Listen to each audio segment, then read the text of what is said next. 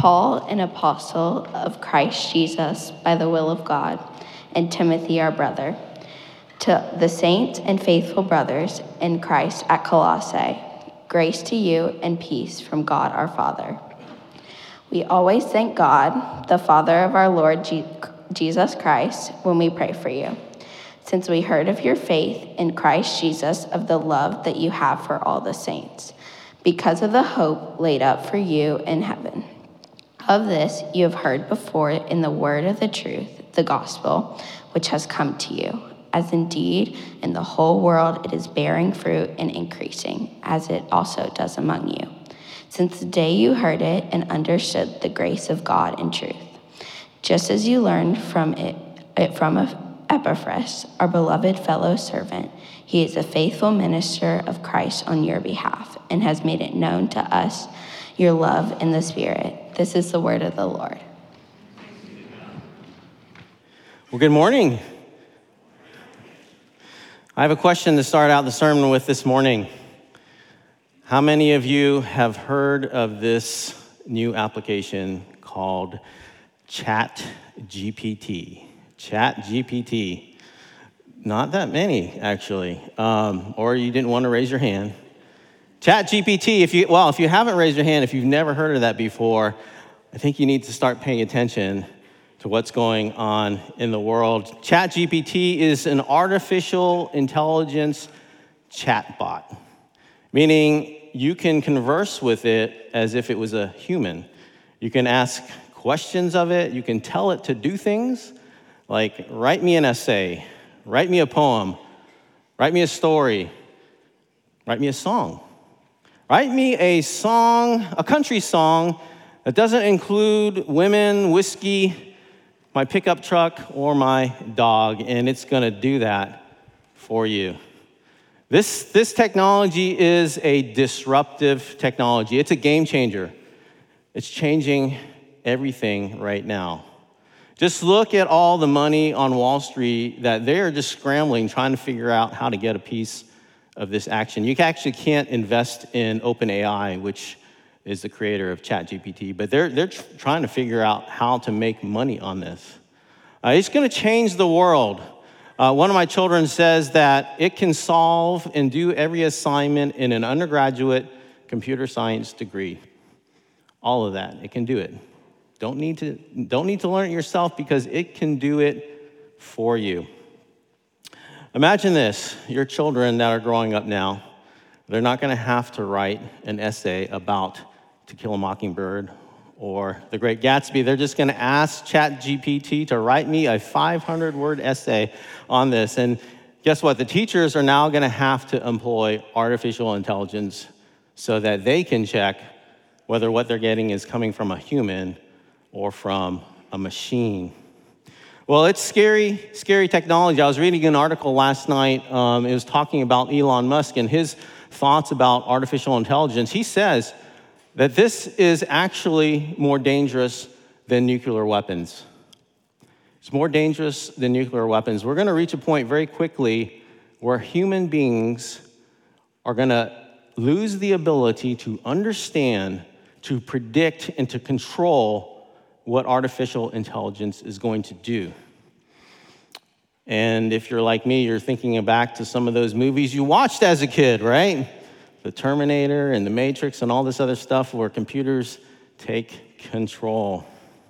Well, as we start our study in the book of Colossians, we're going to look at the power of the gospel. The power of the gospel, and the power of the gospel is disruptive. I would argue it's the greatest game changer that has ever hit planet Earth because God became a man. God became a man. The gospel is the great game changer. It has turned the world upside down. And as we look at unpacking our passage this morning in Colossians, we're going to look at three aspects of this gospel. We're going to look at the fact that the gospel is grace and truth, that gospel produces and it bears fruit. That fruit is faith, love, and hope. And then thirdly, we're going to look at how the gospel is advancing across the planet. Well, since we're starting a new series in Colossians, I want to just spend a little bit of time giving you some background information about this book. In verse 1, it says right away that Paul is identified as the author. Paul is the author. And in chapter 4, if we did a little reading ahead, we'll learn some things about where he was. He mentions a fellow prisoner, Aristarchus. He mentions his chains. So Paul is writing from prison. Now, scholars debate whether this is Rome or Ephesus. We're not going to dive into that, but surely he is in prison. Also in that verse, he identifies himself as an apostle of Christ Jesus by the will of God, meaning God is the one that chose him to be an apostle. And the Greek word there, apostolos, means a sent one or messenger. It could be used in a general sense. But here, because he is an apostle of Christ Jesus, he is using an official title. He is a sent one of his Lord. And if you want to know where that is captured, you can go back to Acts chapter 9 and see his conversion, where he encounters Jesus himself, where he gets his commission from the Lord. This is important because as we unpack Colossians in this series, we're going to see that apostolic authority is important because he's confronting false teaching.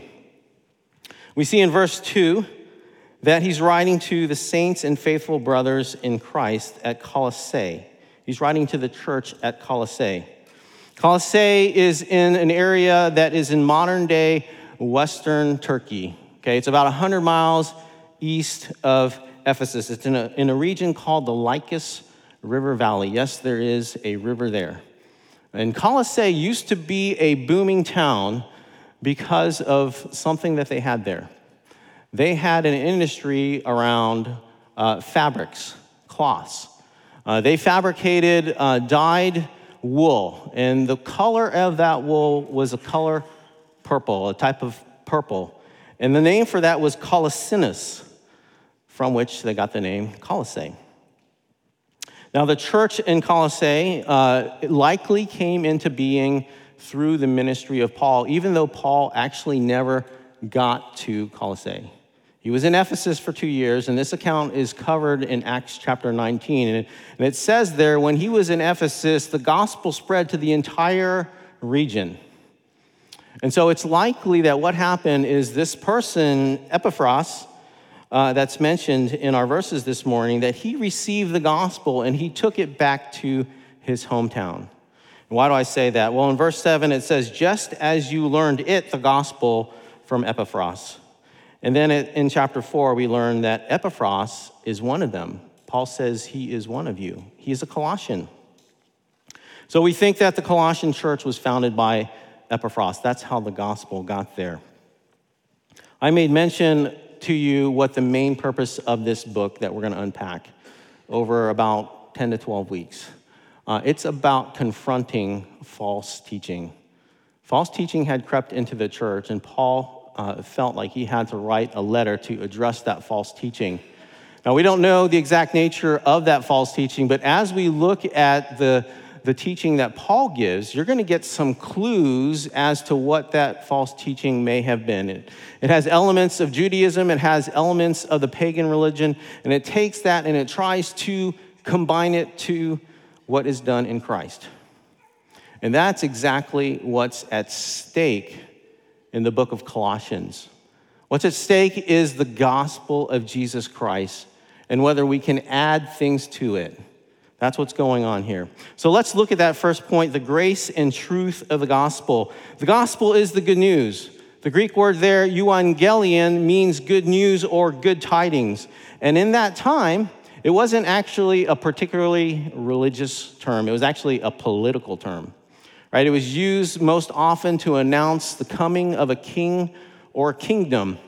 And the most famous example of that is an inscription found on a government building in ancient Ionia.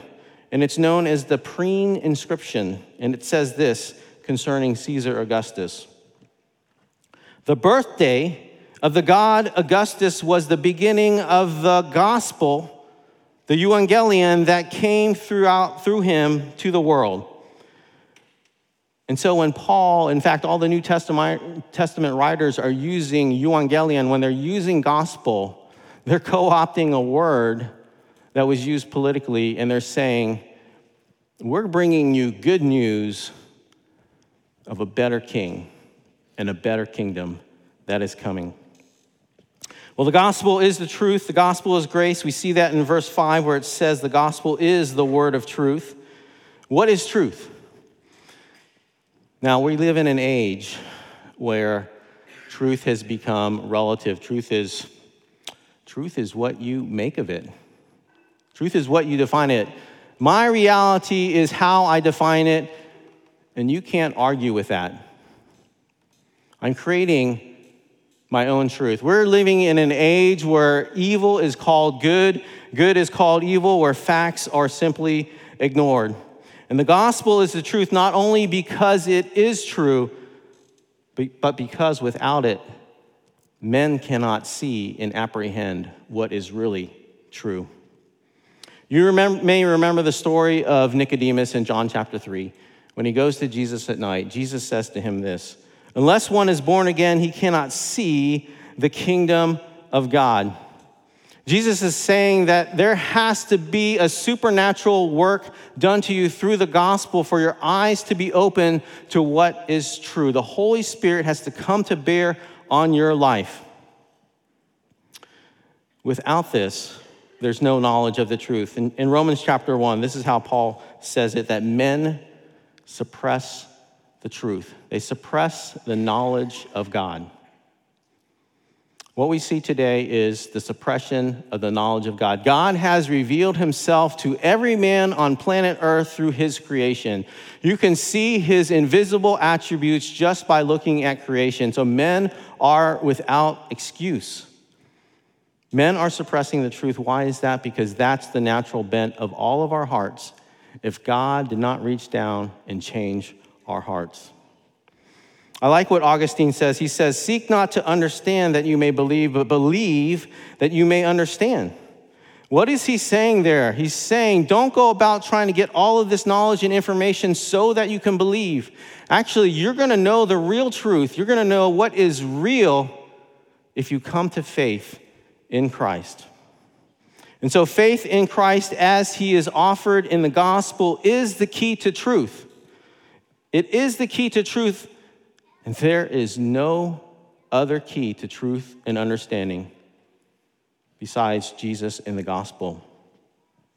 And what we have here in this opening paragraph in Colossians, Paul is reminding them that the gospel, the good news about Jesus, it is the truth. And why is he reminding them that? Well, we're going to see. He's setting up to confront what is not true. He's going to confront false teaching. Well, the gospel is truth. It is also the grace of God. We see this in verse 6, the grace of God in truth. So it's not only the truth about God and the truth about us, and yes, that our relationship with God and each other has been severed by our sin, but it reveals the grace of God. It reveals the only solution, the only fix for our sin, and that is Jesus. Jesus is the announcement of the good news. In John 1:14, it says, and the word became flesh and dwelt among us.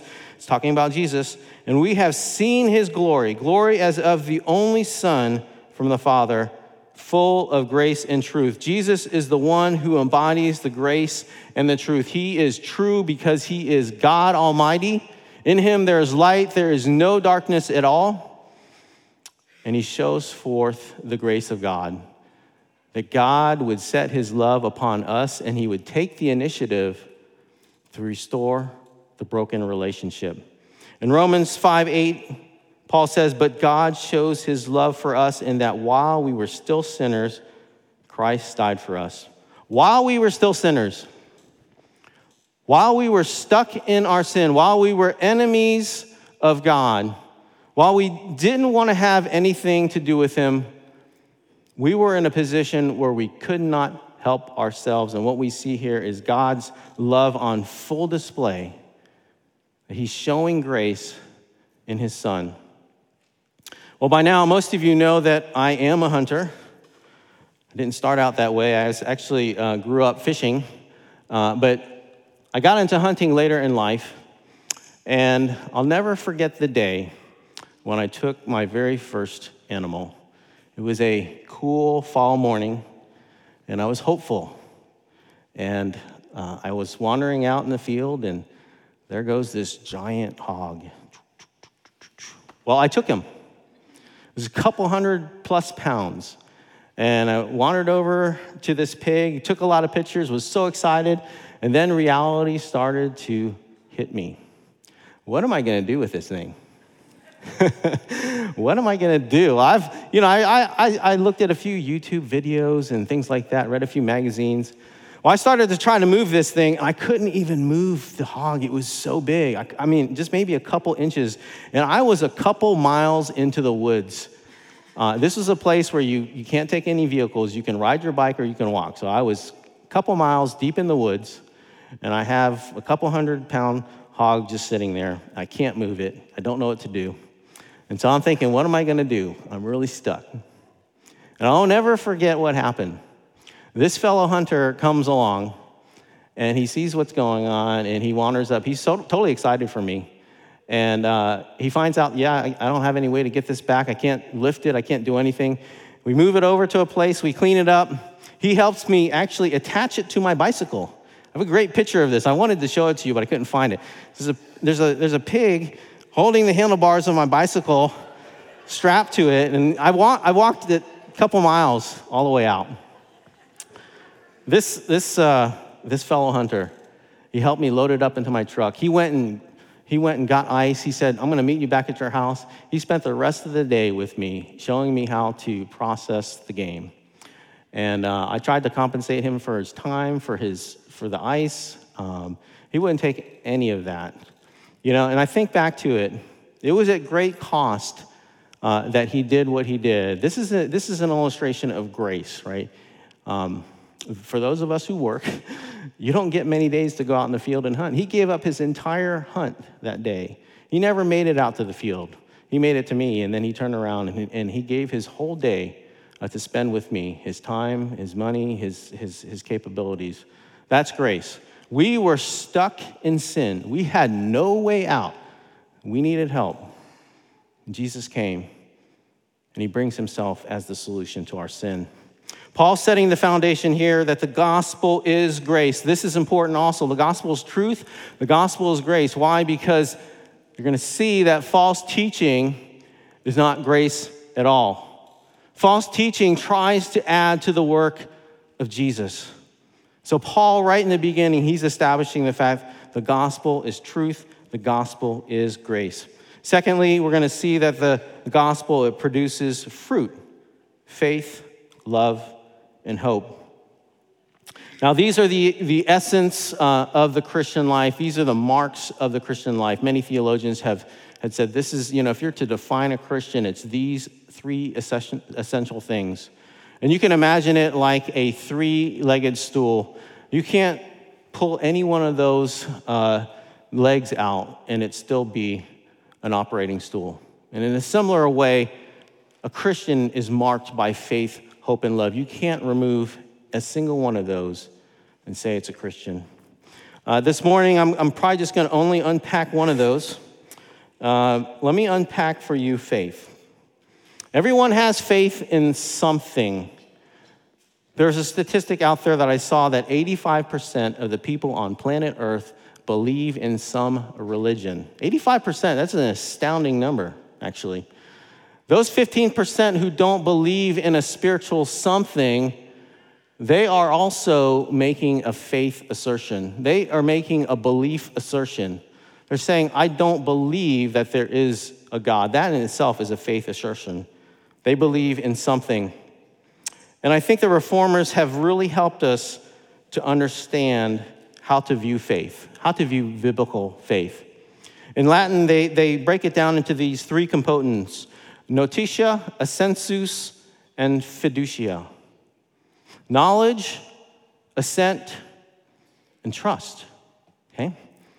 Faith is composed of those three elements. So if we look at knowledge, it's information, right? It's information. You have to, what do we have faith in? Well, there's some kind of knowledge or information. And for the Christian, that is knowledge or information about who Jesus is and what he has done, what work he has done. And I want you to think about this. There's a lot of people on this planet who have that information, who have that knowledge. They know about Jesus. That's not faith. The second thing is a sensus, or assent to that faith. That means there's a conviction that that information is true. Okay, so it's taking it another step. Not only do we have information, but we are validating it is true. But the Reformers didn't stop there. They went one step further with fiducia. They said that is useless unless there is a personal trust, a personal reliance. You're going to set all of your hope upon this person. Because you see, intellectual knowledge, even a conviction that something is true, is not enough. In James chapter 2, verse 19, James says this, even the demons believe. You ever think about that? The demons, they have that information. They know who the Son of God is. They know who Jesus is. They even have the conviction that, yes, he is the Son of God. He has come on a mission to save humanity. But they don't have fiducia. They don't have trust. They are not staking their hope upon Christ. It's like the person that's in the pool or in the ocean drowning and someone throws them a life preserver.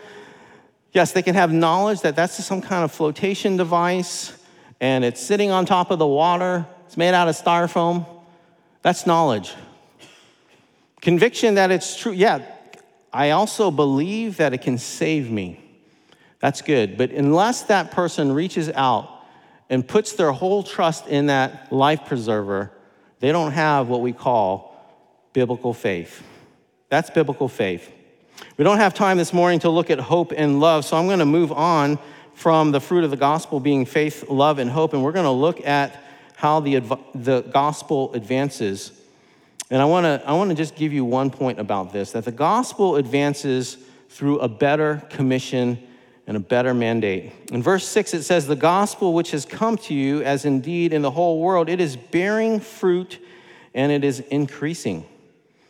And theologians have seen this verse over the years, and they have believed that this is an allusion to the Old Testament creation mandate. And if you don't know what that is, let me read to you in Genesis 1:28, and I'll explain this. And God said to them, be fruitful and multiply and fill the earth and subdue it, and have dominion over the fish of the sea and over the birds of the heavens and over every living thing that moves on the earth. This is the creation mandate, still in effect. God wants us to fill the earth. God wants us to multiply. God wants us to have dominion over it.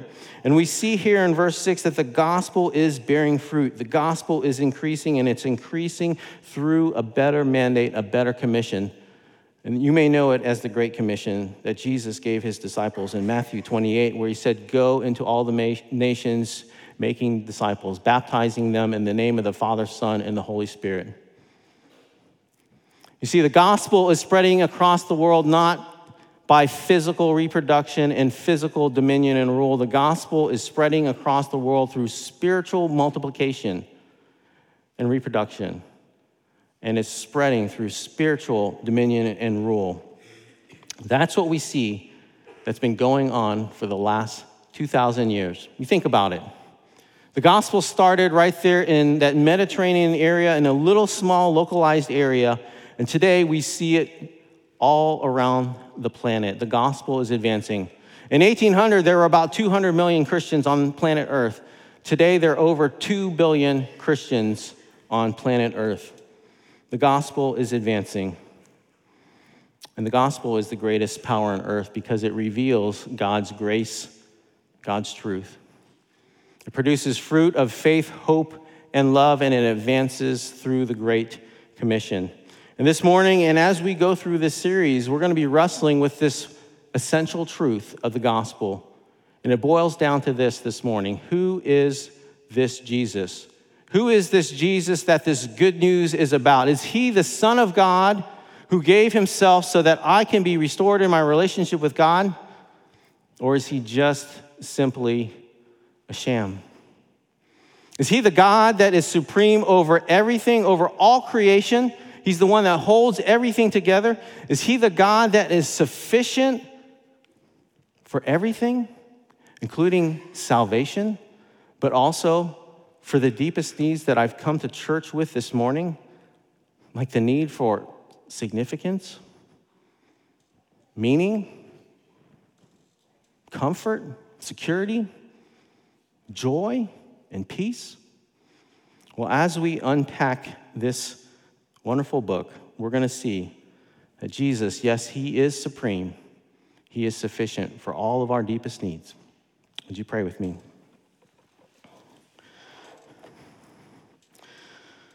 Mighty God, our gracious Heavenly Father, thank you, Lord, that there is such a thing as good news for planet Earth.